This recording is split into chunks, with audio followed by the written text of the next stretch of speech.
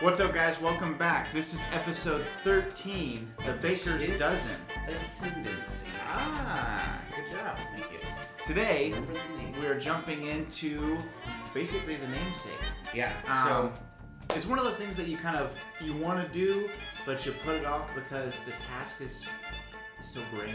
yeah, we have, just other things that needed to be talked about. Yeah. Like hats. We had to talk about it. Yeah. But today... And we were on time, I would like to say, because Star Wars themselves, Talked via about the Twitter hats and all of that Star stuff, Wars. put out a whole article about the best hats in Star Wars. So somebody in Star Wars is not giving us You're the watching. credit. You're watching. We know. You're one of the 12. We're on to you.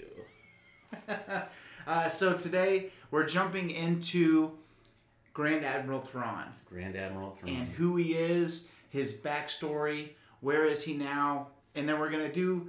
The idea was you have the Legends content, which you can't not do some Legends content when it comes to Thrawn. Right. He is Legends. Yeah. He's the reason that it exists. Yeah, really. he's pretty much the only reason that there was any fight to fight, after Jedi. Yep. And so he was really the ship that brought us back to sea when it came to Star Wars back in the 90s. But what we wanted to do was really focus heavily on the canon story that we have right now. And then when there are parallels that are significant or different or so similar or whatever, we'll unpack that as well. So welcome to the Thrawn episode. I'm trying to think of a way to say extravaganza and Thrawn in one word. Thrawn extravaganza? That's a little too... Extravaganza. Thrawn's caliber. I don't know. We'll figure it out. Let's do it.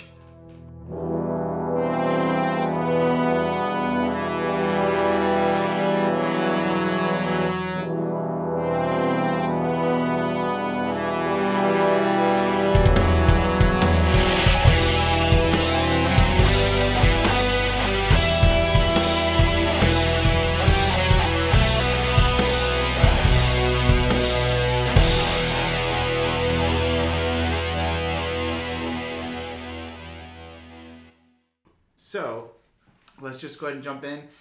So Thrawn, why? Let's just do a little love.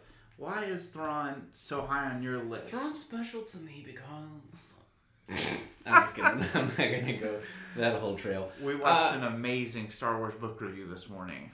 I'm not going to give the guy a shout out, but... It was pretty good. Droidekas are the best. You think there'll be Droidekas in the new movies? I don't know. It would be thick. Go ahead. Sorry. Anyway, Thrawn. Why do we like him? I think he's just... When did you find out about Thrawn? What was your journey? That would have been, let's see, probably my sophomore year of college. I really got into Star Wars books. I was reading a bunch, obviously for academic purposes, but, I had always enjoyed reading for leisure, and so I was like, we got to balance this out because I'm starting to hate reading. Right. And it started with a collection of graphic novels. I would have a piece of pie, and I would read a comic. And that just kind of got me... What comic was that? Oh, that would have been the Quinlan Voss omnibus that you got me for my birthday that year. Great gift, I might say. But anyway, so that just kind of, got my feet wet, and then I read Plagueis, and then I think later on I got into the Bane trilogy, which is obviously very impactful, but, I wanted to read the things that go on after 6, because this was before Episode 7 ever launched. So it's like, where's it gonna go? We're talking like 2013 maybe. Yeah, and this was before Thrawn was in Rebels either, so we didn't know that they had moved his timeline chronologically. And I always kind of appreciated that Sherlock Holmesy kind of character, because especially in Star Wars, because there's the idea of kind of a force that you have to sense. A lot of the decisions are feelings led. You know what I mean? You sense it, or you feel like it's the right thing to do. Right. And he was just an oasis in this sea of emotion with cool logic. And I just always thought that was very cool. He was kind of like a Moriarty character from Sherlock Holmes, if you don't know. And I just really thought that he was the cool villain that you wanted to root for, because he's the type of villain, which is my favorite type, which is the one who believes they're actually in the right. Right. That he believes he's actually doing. Because you can really root for that character. Exactly. That's what makes Anakin's fall to the dark side. He's such a lovable character, and it's so heartbreaking. Anakin's fall versus nobody ever was like, oh, Sheev, like you know, Palpatine's just Palpatine. He's just bad. But with Anakin, you see the turmoil, you see the struggle, you see his desire to do what's right, and in Revenge of the Sith, like he's crying while he's like axing these kids, right? But he's doing it because he thinks it's ultimately the greater good. Yeah. And so Thrawn is definitely that character. Very similar to what we talked about in the Rise of Kylo Ren comic as well. You know, just very drastic, you know, and painstaking transformation. Yeah. But, you know, in the midst of all of that, there's this one character who is not only removed from that, but he's actually like weaponizing it. Where he's using their emotions and their tendencies against them. Yep. And I just thought that it was very cool, especially for somebody who's non-human to be able to take up the torch of the Imperial regime. That's a huge deal. Well, the thing is that the Imperials, they're very much a type or a shadow of the Nazi regime, where there's this one type of person that we want to rule. And so obviously for the Nazis in Germany back in the 30s and 40s, you had the Aryan type, which was a white person that had blonde hair and blue eyes. That was like the perfect human being to a Nazi, which is crazy because Hitler was like not 1 for German.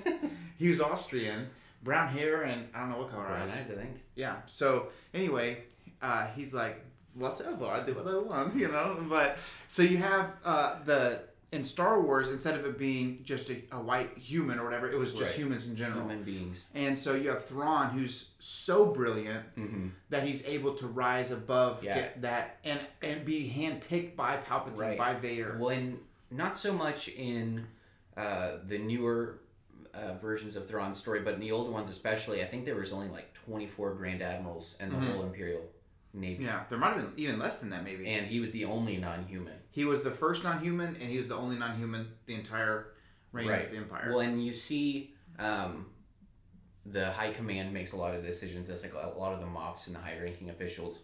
But you can only get the Grand Admiral promotion from Sheev himself, from the Emperor himself. He picks every single one of them. Yep.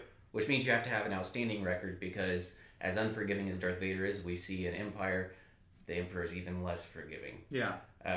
You gotta have no mistakes, you know, and at the same time to meet all of those and still be non-human and still be the best, even in this very elite circle, phenomenal. Yeah. I really like the fact that you were doing like comics with a slice of pie, and then you were like, this is nice. I think I'll go into the middle of the ocean with Darth Plagueis and the Darth Bane trilogy. I just heard so many good things. Yeah. You know? No, those are good. Those are good ways to start.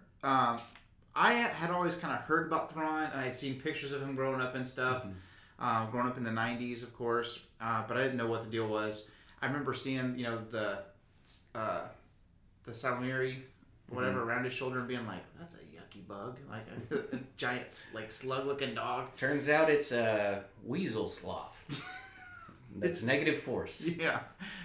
So my first time to jump into Thrawn's story was I was walking through our local mall, and of course everybody in the world, if there's a Barnes & Noble, that's where you park. And so you're walking through, and I would always check the Star Wars section.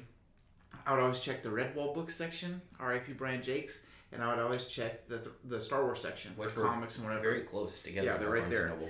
And so I'm walking by, and when there's a new book or a book they want you to see, they've got the little shelves on the end of the book end, basically, and they've got their stuff there. And I saw this shimmery silver book, and I was like, what is that? And I believe it was 2011, because it was the 20th year anniversary of Heir to the Empire. Okay. So Heir to the Empire came back in 1991, 2 years prior to my birth, 4 years prior to yours. And you want to give out my social security number while we're here? Who's really behind this Scooby-Doo reveal? So for those meddling kids. So I remember thinking, oh, this is really cool. So I bought the book, and I didn't read it for years. And that's not like me. Usually I buy a book and I just read it.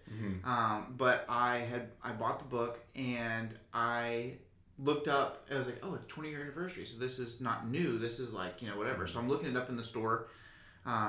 probably on my like iPhone 3G or something. When the freaking... Now with internet. Yeah. When you're like... You can actually pick your background on this one. Want to send a picture? Too bad.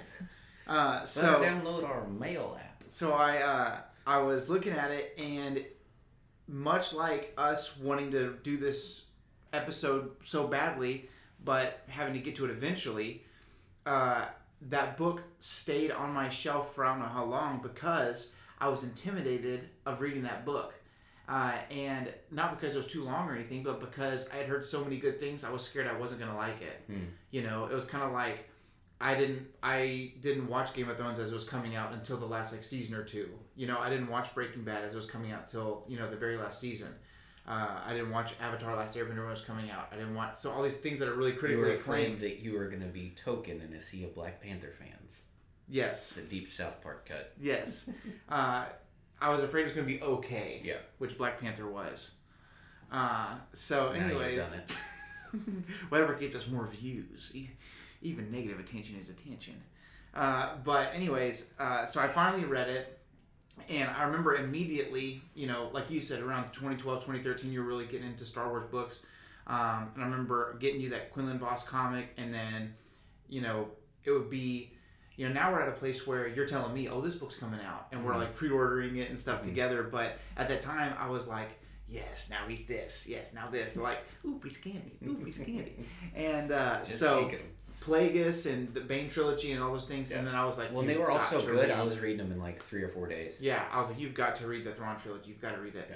Yeah. So I ended up reading Heir to the Empire in like a day. It was just so good. I freaking loved it. Thrawn's character. Now when I go on Audible and I reread or re-listen to books, you know, especially the first Thrawn book, that the new canon with Arenda Price, I'm like, skip. I'm just going to the Thrawn chapters. I told Josiah I was listening to the Thrawn book maybe like for the 3rd or 4th time. Mm-hmm. And I was like, yeah, I'm just here for Thrawn. Anytime I'm opening a chapter and it's like, Arenda, I'm like, next chapter. Don't care about her. I skip all know. Right, I could not care less. So stupid bangs. that's where I started really. Quit messing up the TIE Defenders project, Arenda. Yeah. Oh man, we're gonna get into that. But so Thrawn instantly became one of my favorite characters. I was a huge Sherlock Holmes fan growing up, and he's that character. And for all of you out there who are not a fan of The Rise of Skywalker, or specifically not a fan of Rey's heritage, we're in April now, so come on, catch up. But, you know, when everybody found out that Rey was a Palpatine, everybody was like, no, she's Rey from nowhere. Like, I felt like people were either calling her a Mary Sue because she was a nobody and she shouldn't be that powerful. And then all of a sudden, everybody was pissed off that she came from a powerful bloodline because that's why she's powerful. You know what I'm saying? Like, there was nobody that was like, whenever she was from nowhere, I was like, oh, okay. When I found out she was a Palpatine, I was like, heck yeah. And at the end of Rise of Skywalker, she's like, Rey Skywalker. I was like, frick yeah, welcome in. Come on. Water's fine. The Skywalker clan. And no matter what, like, Star Wars fans are so toxic. I feel like there's either Star Wars fans that they just love freaking everything. That's more my style. Is I'm like, Jar Jar in the Clone Wars? Don't mind if I do. I'll take 2 scoops. You know? And then there's the people who it's like, original trilogy or die. Like, that's it. Lightning in a bottle. But those are the same people who forget that George Lucas directed the prequels, but they hate that, you know? So anyways, all that to say, if you want a Rey from nowhere character to root for, Thrawn. This is your guy. He's literally from nowhere. He's from nowhere. He's the outcast. He's the underdog. He's so from nowhere he has to tell the entire galaxy about where he's from, because nobody knows. Nobody knows. It's a mystery. And so, if you're looking for the character that's going against the odds, that doesn't have Force abilities, you know what I'm saying? Like, none to speak of. Doesn't have Force abilities, isn't a Jedi or Sith, doesn't have a powerful bloodline to pull from, doesn't just start off, you know, Vader walks in and he's like, nice new empire. Guess I'll run it. You know, like, he's not that guy, you know. This is the guy you're rooting for. So if you don't know about Thrawn, get to stepping. Come on. Yeah. Get on. So that's what we're talking about today. It takes a special person to not only win over the Emperor, but then to separately, without really any blessing from the Emperor influence, to win over Darth Vader, sheerly through skill and ability and being able to impress them, that's a big deal. If you can impress or even surprise those two individuals, you're doing something incredibly right. Yeah. So let's jump into it. Yeah. Let's do it. So we're gonna focus on canon, and then when something cool sticks out in Legends, we'll jump in there. Yeah. So Thrawn, when we meet him, both in canon and Legends, he's already a member of the Chiss Ascendancy. Plug our own podcast. And he's come on now. You know, he just like walks through the door. He's like, hello. But he's already, not only is he already there, but he's already a high-ranking official. He's already a captain or an admiral or something of the like. He's already. You see him in flashbacks, I think, where he's a lieutenant. And he's wearing the maroon uniform, which absorbs blaster burns. Come on, Empire. Figure it out. Right? They've got like. Also, come on, Hasbro fabric that looks like a T-shirt. Yeah, pretty sick. But he was a lieutenant at that time. That's in the middle of the Clone Wars. He's obviously a high-ranking official because we see somebody who's a high admiral in the Chiss Ascendancy, Admiral Ar'alani, and they appear to be contemporaries. You know, so he was obviously a very high-ranking official. He's on the up and up. He was handpicked by the Estokra of the Chiss Ascendancy to be the person to kind of infiltrate the Empire. Yep. So, so the backstory that we have right now, as of canon, is the trilogy that we've got, and the Thrawn trilogy that we have, Thrawn Alliances, and Thrawn Treason, all take place before Star Wars Rebels, where Thrawn goes into play there. Well, the third book happens after some of the Rebels incidents. Yeah. It kind of drops you right in between season 3 and 4 of Rebels. But it all takes place, I guess, before the last thing we see of Rebels with Thrawn.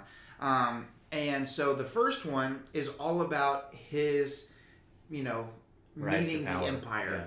Yeah. And so when we first meet him, now Thrawn Alliances, the second book, has a then and now aspect to it where you go further back into the Clone Wars. It kind of shows you, what is the second one? Alliances? Yeah, okay, sorry. I had a brain fart there for a second. The second one kind of shows you, when he first comes into the Empire, Sheev, the Emperor, already knows about Thrawn because Anakin had met Thrawn during the Clone Wars. And so you kind of see the relationship between Thrawn and Anakin, and then Thrawn navigating that with Thrawn and Vader. And Thrawn totally knows who Vader is. He's dropping hints all the time.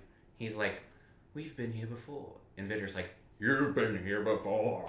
He's like, nobody heard that. He's like, this is the most guarded secret in all of the Empire. And Thrawn's casually just dropping hints. And he's like, my mistake. So I guess we'll go chronologically. Yeah. Because that makes the most sense. If you want to read them, we'll put some pictures here. Now that we're good at that, we'll put some pictures here of the books. Sino does that. Bless his heart.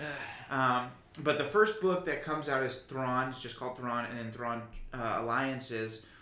Now, something that's really cool, I need to go back and buy, now that the stimulus check is hitting the accounts, is San Diego Comic-Con always has alternative covers for books. And I got really lucky. I had a friend that was at San Diego Comic-Con this last year, and they got me the Thrawn Treason alternate cover where he's sitting in his chair with all this Chiss behind him. Glowing red eye. Yeah, and that's kind of what our logo is kind of based on. Is you've got Thrawn and you got all the Chiss behind him. But the book Alliances, the official cover, the paperback and the mass market and all that stuff, is Thrawn and Vader side by side. But the alternative cover that you can only get at San Diego Comic-Con is from the flashback period in the book, and you've got Clone Wars Anakin, which is cool because he has the Clone Wars armor on, but it's Hayden Christensen's likeness. Because if you watch Clone Wars, the Clone Wars artwork kind of looks more like the guy that plays Anakin. voice acting wise. So anyways, but it's got Clone Wars Anakin with Clone Wars Thrawn, or not Clone Wars, but like Clone Wars era Thrawn with the Chiss uniform on. Yeah. So I need to go back and buy that. It's just super cool. But anyways, the first we meet Thrawn, we're back in the Clone Wars, and there's a planet called Mokivja. Timothy Zahn just goes, and that's his planet names. He's like, throw a few apostrophes in there. Yeah, whenever he's like, Vernisker. How about no vowels? How about that? I will see you. I'd like to buy 4 consonants, Bob. Yeah. You know what would be cool? Russian. Brockner. Throw backwards out in there. So nice little curveball. You meet Thrawn, and where we meet him with when he first comes in contact with Anakin in the flashbacks from Treason or from Alliances. All right, so that would be they're in orbit actually, and Anakin sees an incoming ship, and Thrawn hails him, and basically Thrawn knows a lot about what Anakin's doing already, which Anakin's immediately suspicious of, but anybody who knows Thrawn's like, Thrawn just knows what's going on. But Thrawn essentially lures Anakin into his good graces enough to where they'll work together, and it just moves forward from there. Yeah. And so Padme's on a mission, and she gets kidnapped or something. Well, yeah, she sends Anakin kind of like a cryptic message. She's looking to meet one of her former handmaidens, who's kind of on a hot trail, and all of a sudden she drops out of contact. Which Anakin's like, screw everything else. You know, he's out of contact with the Jedi Order. Padme's in trouble. Everybody else can die. I'm gonna help Padme. Dude, freaking Mark Thompson's Anakin sounds like Michael Scott doing Jim at the Dunnies. He's like, hey, dude, you wanna go listen to some records? And freaking, that's what Anakin sounds like. So that's, I just see Padme's in Pharrell trouble. like this. I'm gonna help her. That's my Anakin impersonation. So that's kind of where we meet him. Where every death is Every Anakin. death is Anakin.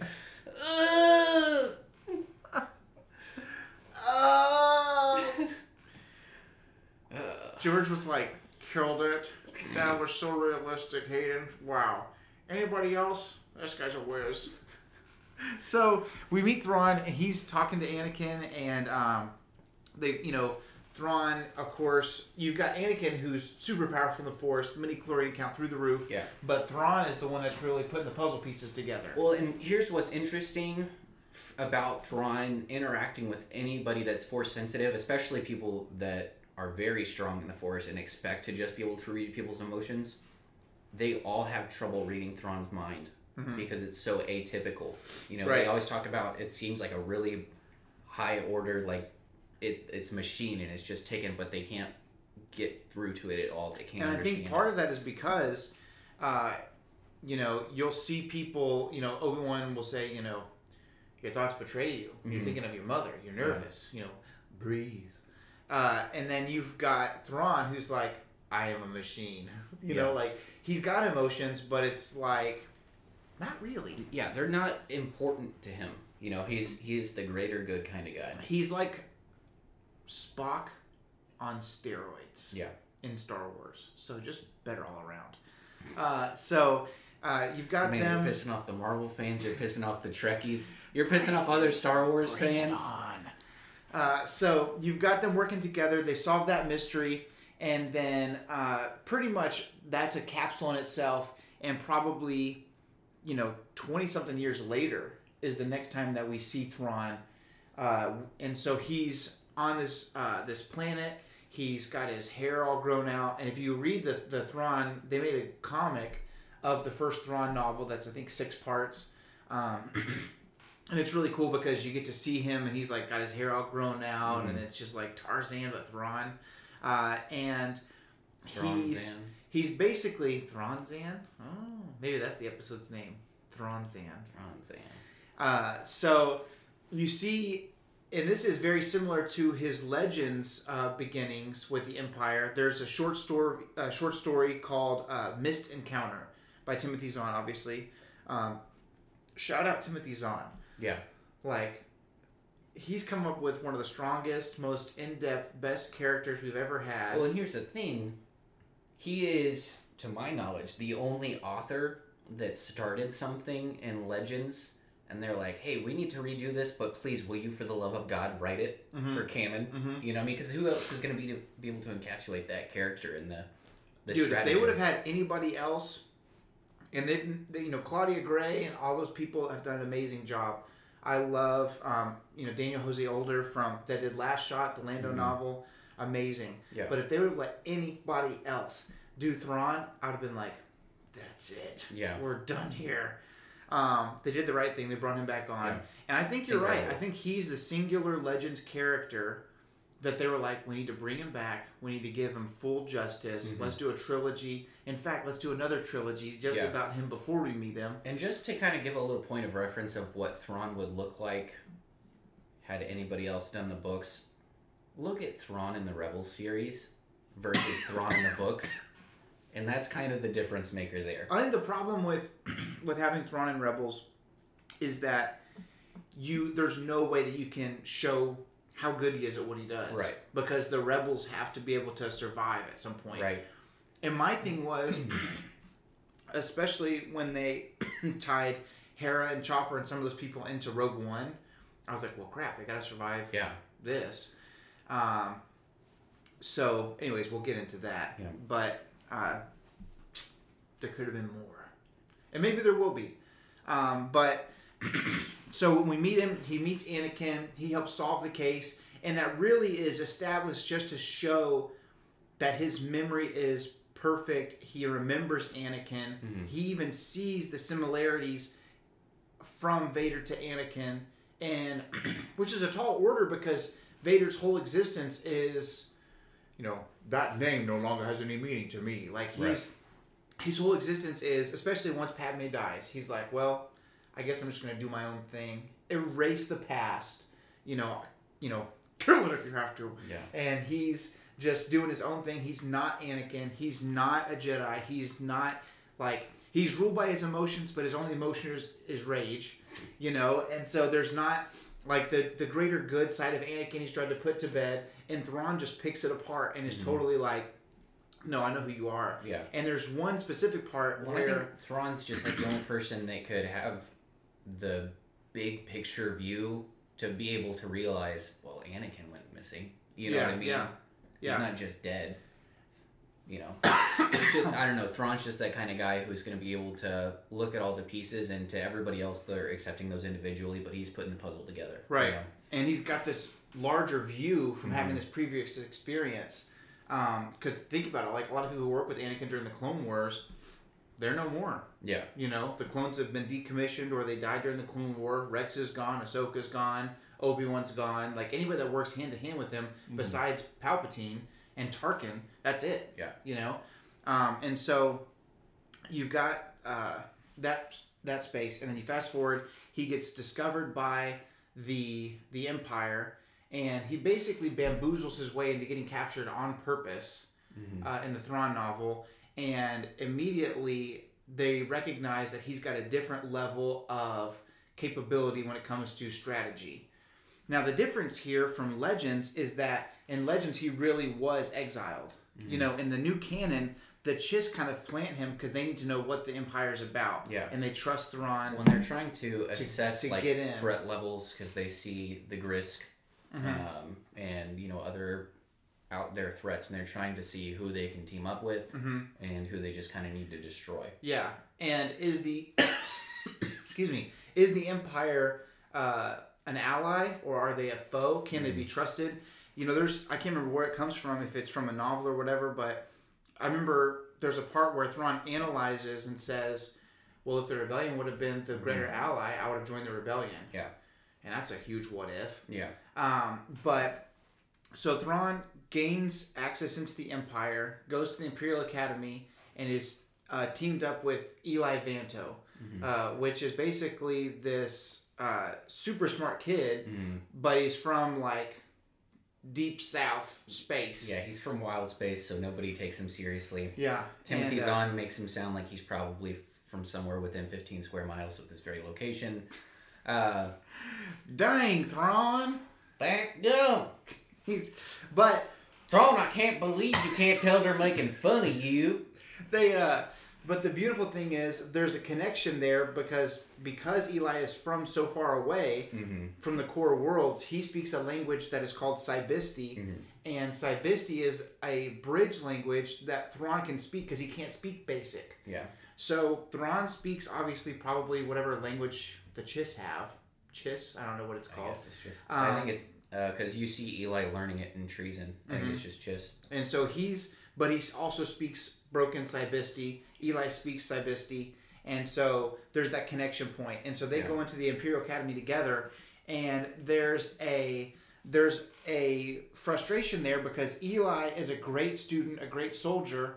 Chiyun, there you go. There it is. I knew it was something. So Eli's doing his due diligence, and he's going through the ranks, but Thrawn is so good at what he does that he is just shooting up through the ranks, and he's experiencing literal racism from other races, from humans and stuff, against him. He's the only non-human pretty much there. And so by the end of the original Thrawn book, you've got him as an admiral. He's not a Grand Admiral yet.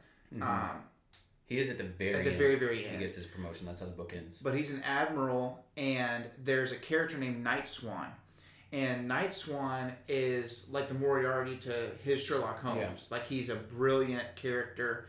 And the whole time, Thrawn's like experiencing comeuppance that he's used to getting with other people. And he's like, what is going on here? Well, and at the same time, I don't think he's like bamboozled by it, but he's got a vested interest because I think for him it's like a worthy opponent. You know, like he just sees somebody that's kind of even approaching his level, and it's just something. Well, it's kind of like in sports, you tend to play better playing with better people around you.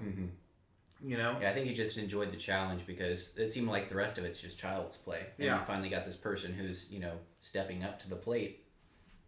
Got to see what he's about. Right. So by the end of the first Thrawn novel, Thrawn figures out who Night Swan is. He beats him, and he moves on and becomes a Grand Admiral for helping with some planet. I can't remember what it is, but there's a ton of casualties, and it's not really his call to have killed all those innocent civilians, but it's kind of like a backwards door. It's like a backdoor thing because it gets him the credibility within the Empire to become a Grand Admiral, even though that's not his style to kill innocents. By the way, somebody who does work with Anakin, sorry, I was thinking about it, I couldn't remember his name, Admiral Yularen. Yeah, who's in the ISB. He's one of the captains that he works with. The guy that talks like this. Yeah, and he's one of those guys that I feel like got caught up in the Imperial machine that was a good guy at heart. Yeah, he's kind of like the good guy counterpart to Tarkin.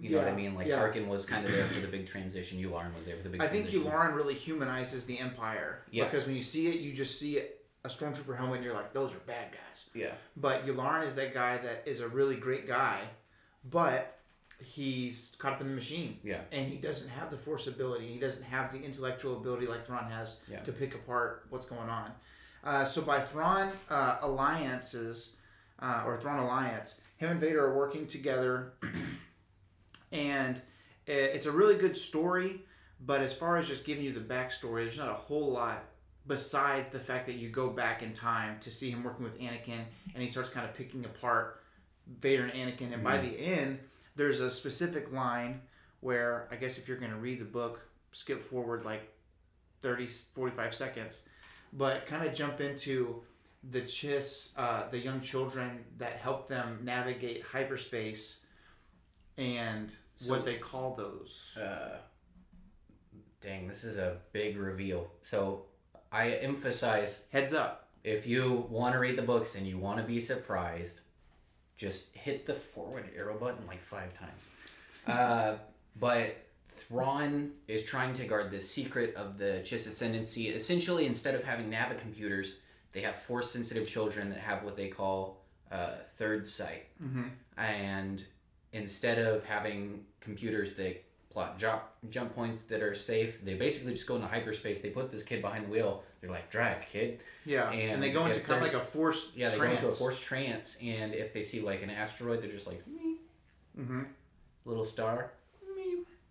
And so the Chiyun word that translates, from what they call these navigators. So Vader's like, we have a funny name for them. Yeah, and so Thrawn is basically just got this secret smirk the whole time, and he finally talks Vader into trying this technique because they don't have like exact plot points. He needs him to sense it in the Force. Because they're on the far edge of wild space. He tells him the Chiss word for the navigators, and he's like, it roughly translates to Skywalkers.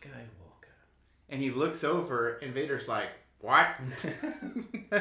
But it's like, and Timothy Zahn, man. Yeah. He is an amazing. The only way I can talk about Timothy Zahn and his brilliance is when I was a kid. We're both kids at one point.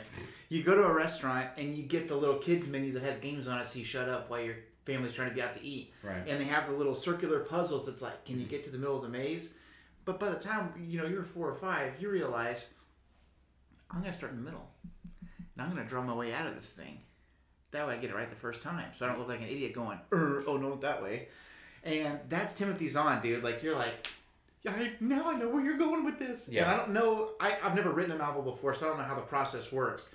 But the way that he's, like, got all these spaghettis, and he's like, it's actually one string, everyone. Right. Well, and it's like... Timothy Zahn kills it. I have spent many hours thinking about it, and I'm like, he's making all the rules. You know what I mean? Like, he's controlling both. He's the guy in Bug's Life playing himself in chess. Yeah. But no two ways about it. It's still brilliant.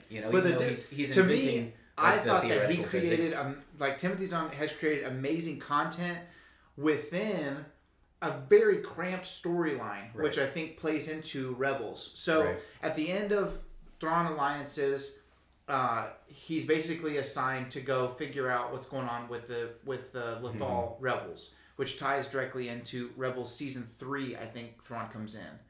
I think that's correct. Yeah, because the binges at the very end of Season 3. And that's his big defeat that Vader keeps bringing up in treason. Yeah. So alliances.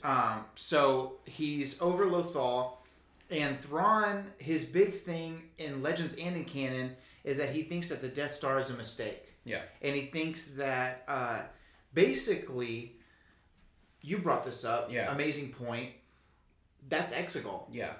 Palpatine's ultimate plan for victory would be... The final order. It was the realization of Thrawn's original suggestion. Yeah. Thrawn's idea was... a very mobile fleet.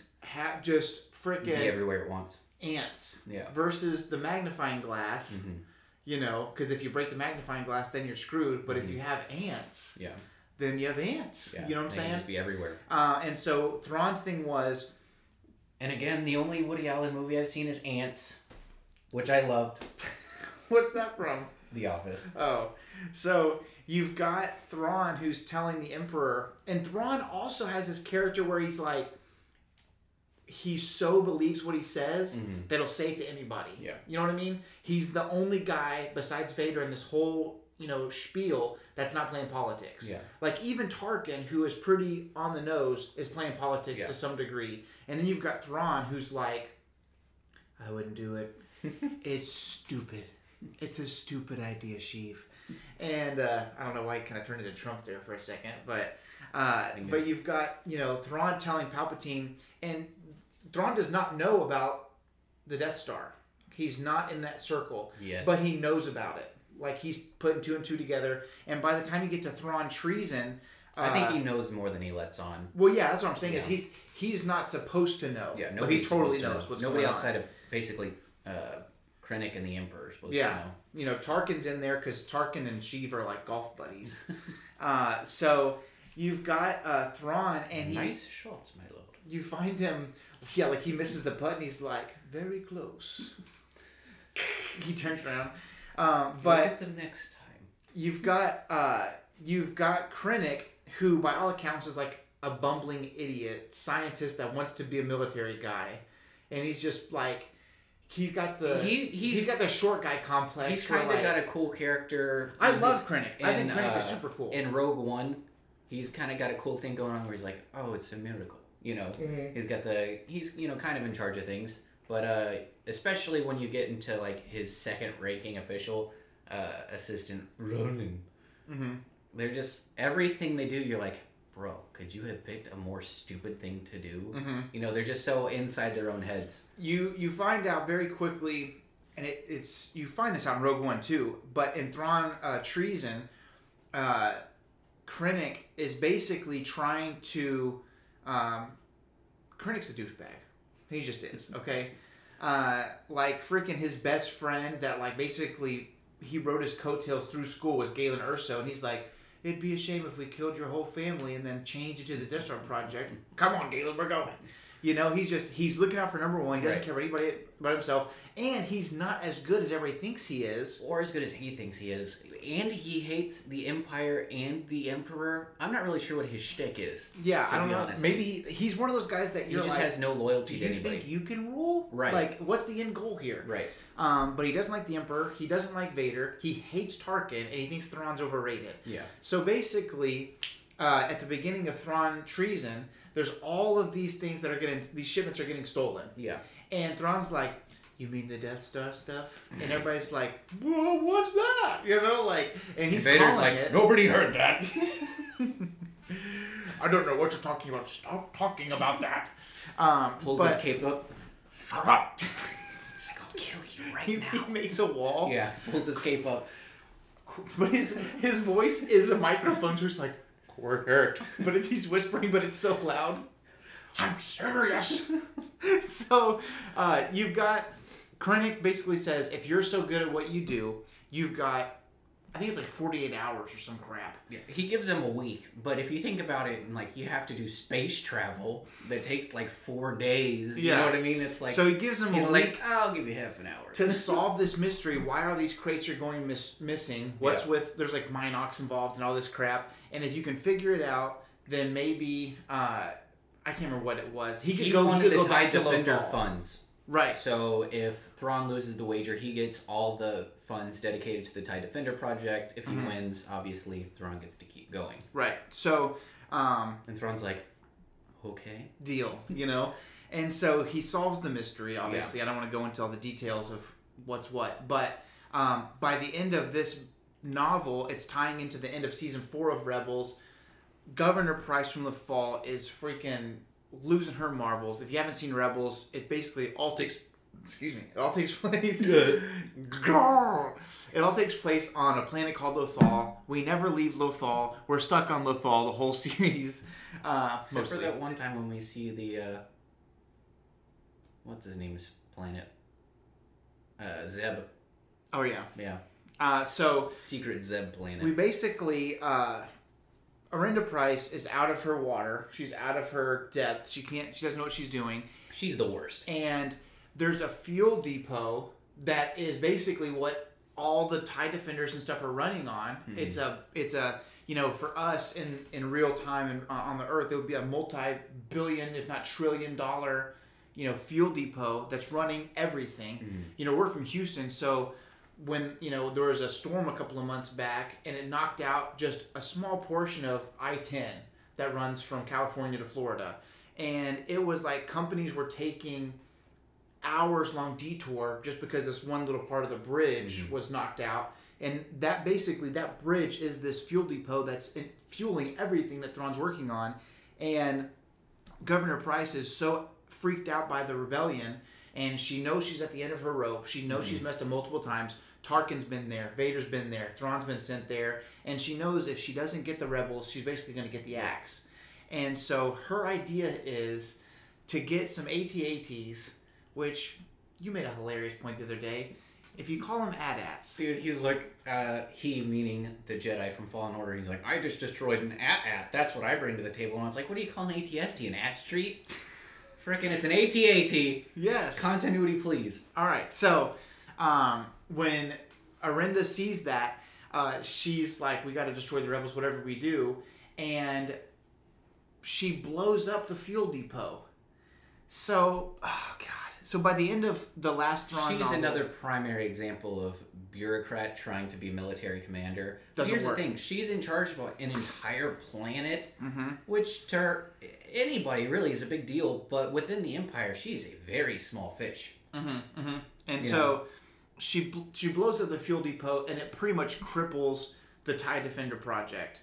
Thrawn's pissed. Idiots. And he tells her, "We'll deal with you when we get back." Yeah. And terrifying. by this, he is as angry as you're going to see him.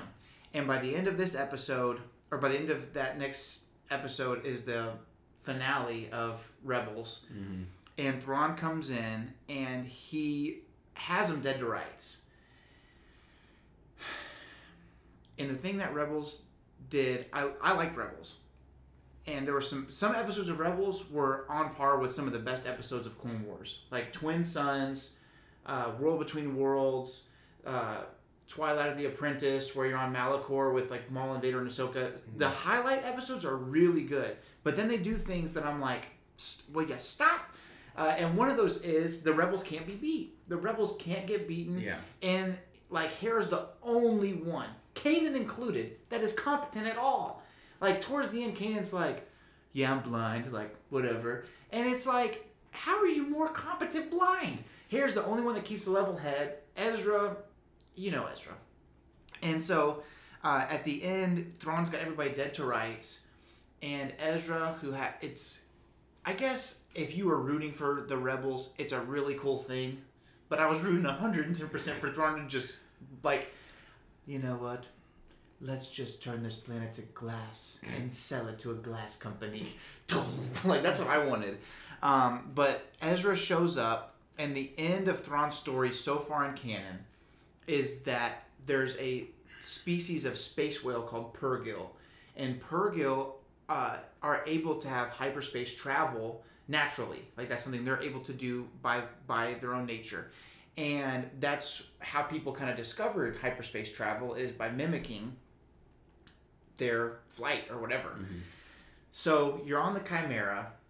It's a huge super star destroyer. They've got everybody dead to rights. They're basically sitting on top of their little sibling that doesn't have any breath left, and they're like, say uncle, you know?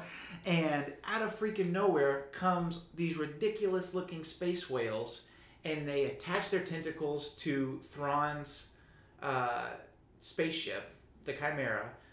Thrawn's got his freaking pistol trained on Ezra from point blank. He's like shooting at him, and basically, I was like, for a second, I was like, Thrawn's gonna kill Ezra. By the way, we know from the Thrawn novels that he is a competent hand-to-hand combatant. Yeah. And he is a sharp shooter. Yeah, so that's, you have some, you know, obviously it's all canon, but you have some things in the novel where it's like, like Doc Holliday. He's not just brains, you know. Yeah, he's a great fighter. Capable fighter. And then you have him from me to this computer, and he's like, how come I can't hit this kid, you know? And so the very last thing we see from Thrawn and Ezra at this point is the Purrgil attach themselves to the ISB Chimera, Thrawn's flagship, and then just take him into outer space. And he's just gone. And that's the last thing we know about Thrawn. And so...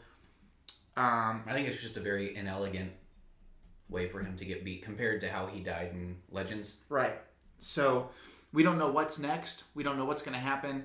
And really the character from the new books and from Rebels is still very cool, very exciting, very competent, very wise, very smart. But Legends is really where he made his you know, he made his living. Because he was the sole head of the Empire at that point, like he was the one that was holding it all together. Right. So his success rate was much higher, because a lot of the times you see in Rebels, if he loses, it's not his fault. There's one time where he has him stuck on... I think it was Pelion who...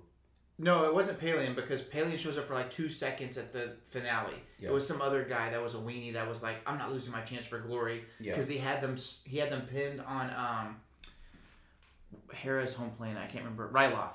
He has them stuck there on Ryloth, and he's like, surrender or die, basically.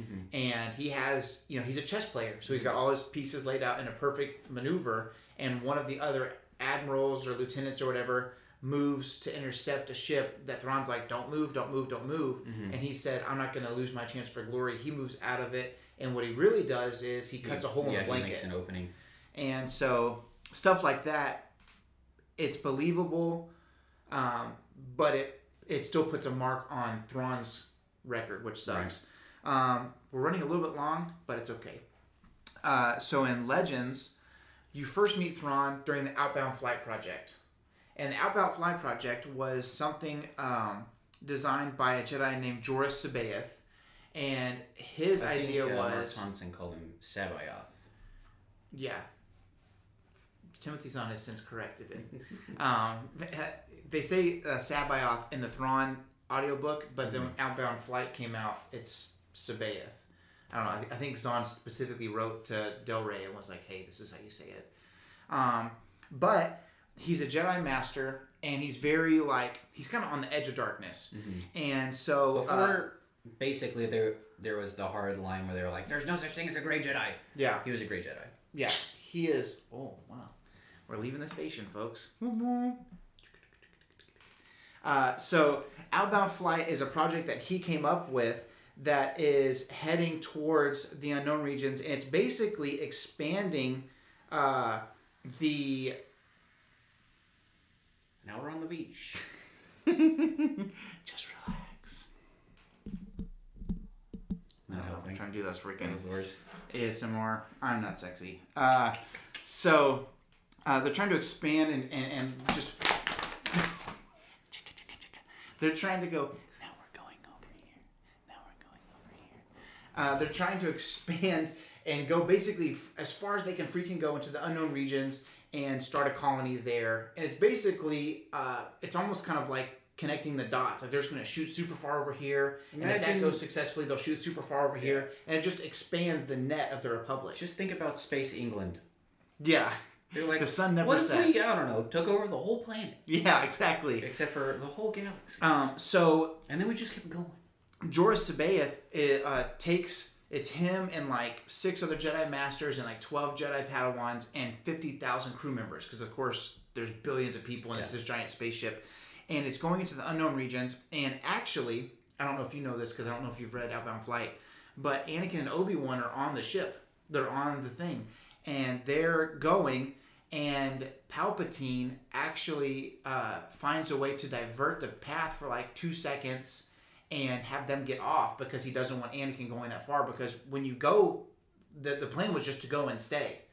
And of course, I don't think Zahn really touched on it, but I can see Anakin fighting against that tooth and nail, of course, because it's during the Clone Wars, and he's already kind of got a thing with Padme.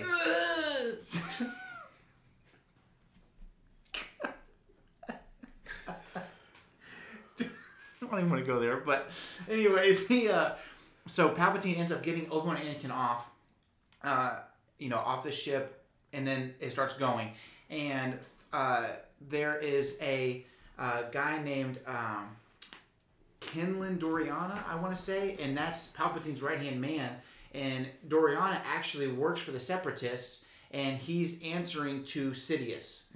And it's funny because Doriana's like, yeah, Palpatine doesn't know what he's doing. Sidious, that's the guy. And, meanwhile, she was like, huh? Also the guy at the beginning of Bug's Life playing chess against himself. Yeah, exactly. But so, even more. Basically, super long story short. Separatists win, I win. Republic wins, I win.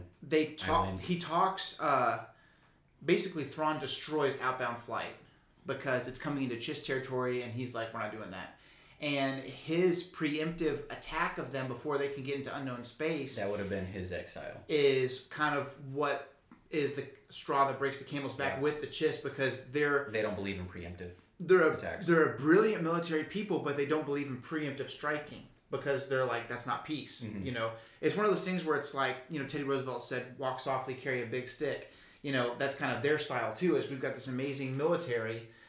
but we're not going to infringe unless we're infringed upon. Mm-hmm. And Thrawn was like, this guy looks dangerous. And he destroys Outbound Flight. Yeah, he's very much Bugs Bunny at the bar. Yeah. So you've got... Joruus C'baoth dies, but a clone of him is created.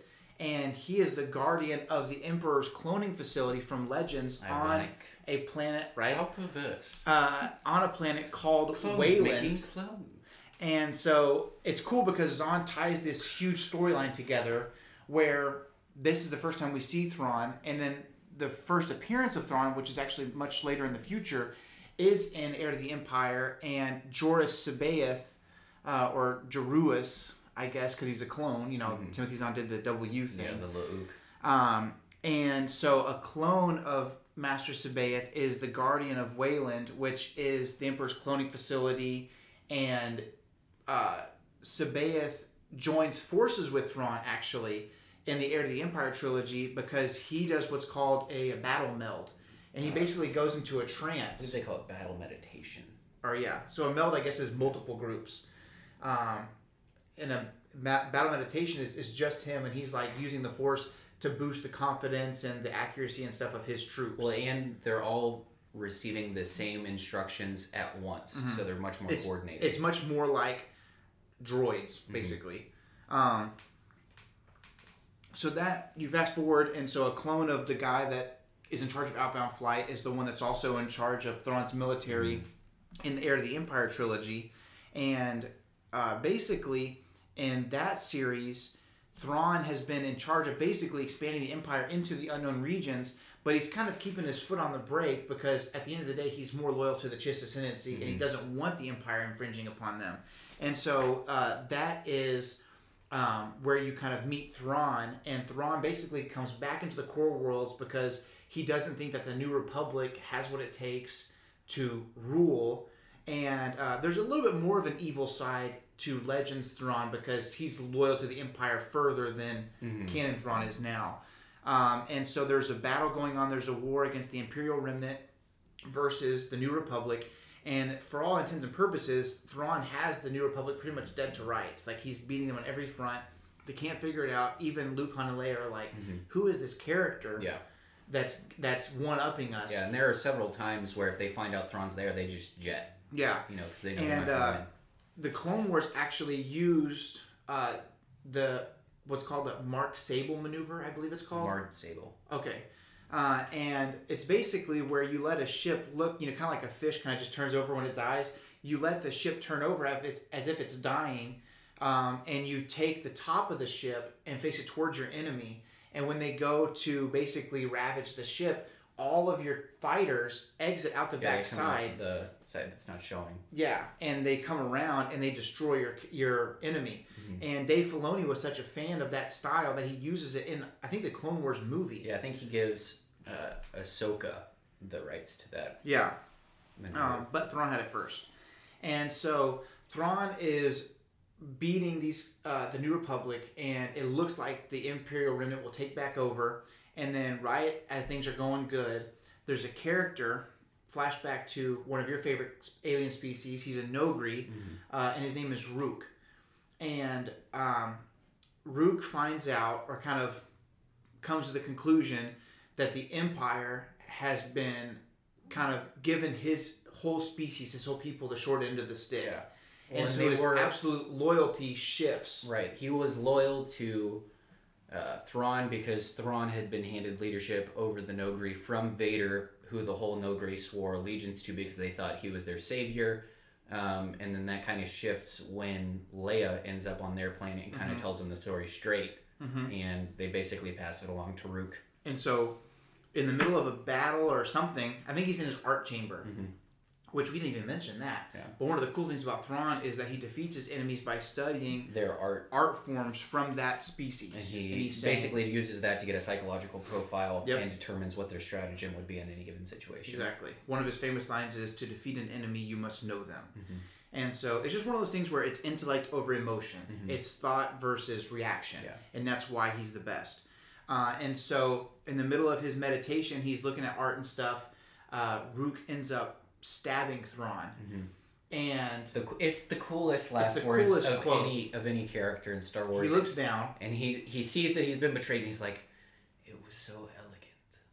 Or I think he says, "It was so artfully done." Yeah, or something but like that. But he even in his death, he appreciates that how it was done. And so even after his death, there's some kind of a clone of him that comes back, or there was plans for it. Never really comes to fruition. Yeah, it's just a crazy thing. And so, anyways, Thrawn in Legends is for sure dead.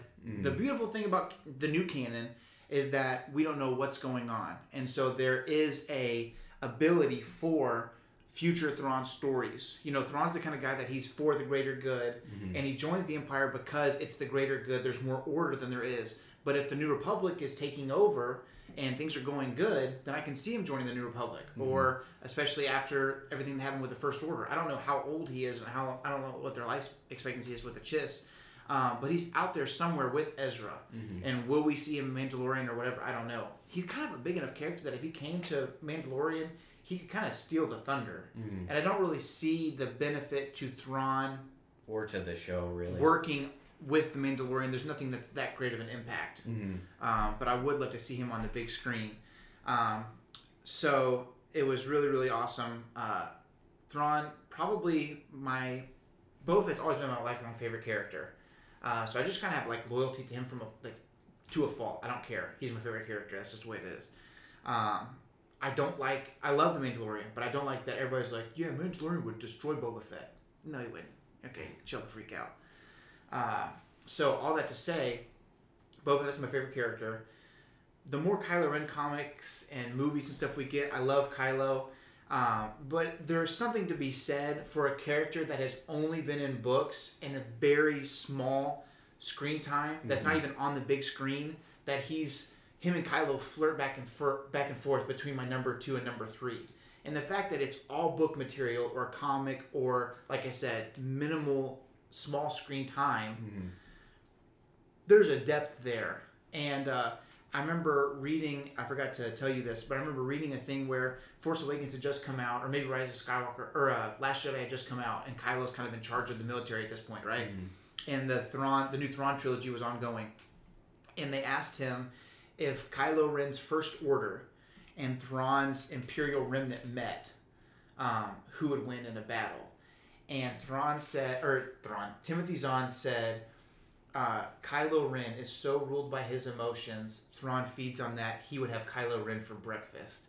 And I thought that was freaking sick. I have trouble arguing with that. Kylo Ren is such a super powerful character. He would be very easily manipulated, though. But Thrawn is just that guy that, Kylo, he comes in and he has a freak out, and everybody just kind of, because of that freak out, they're like, whoa, what's going on with this? And Thrawn is the guy that doesn't care. Thrawn is the, I'm a UFC fan.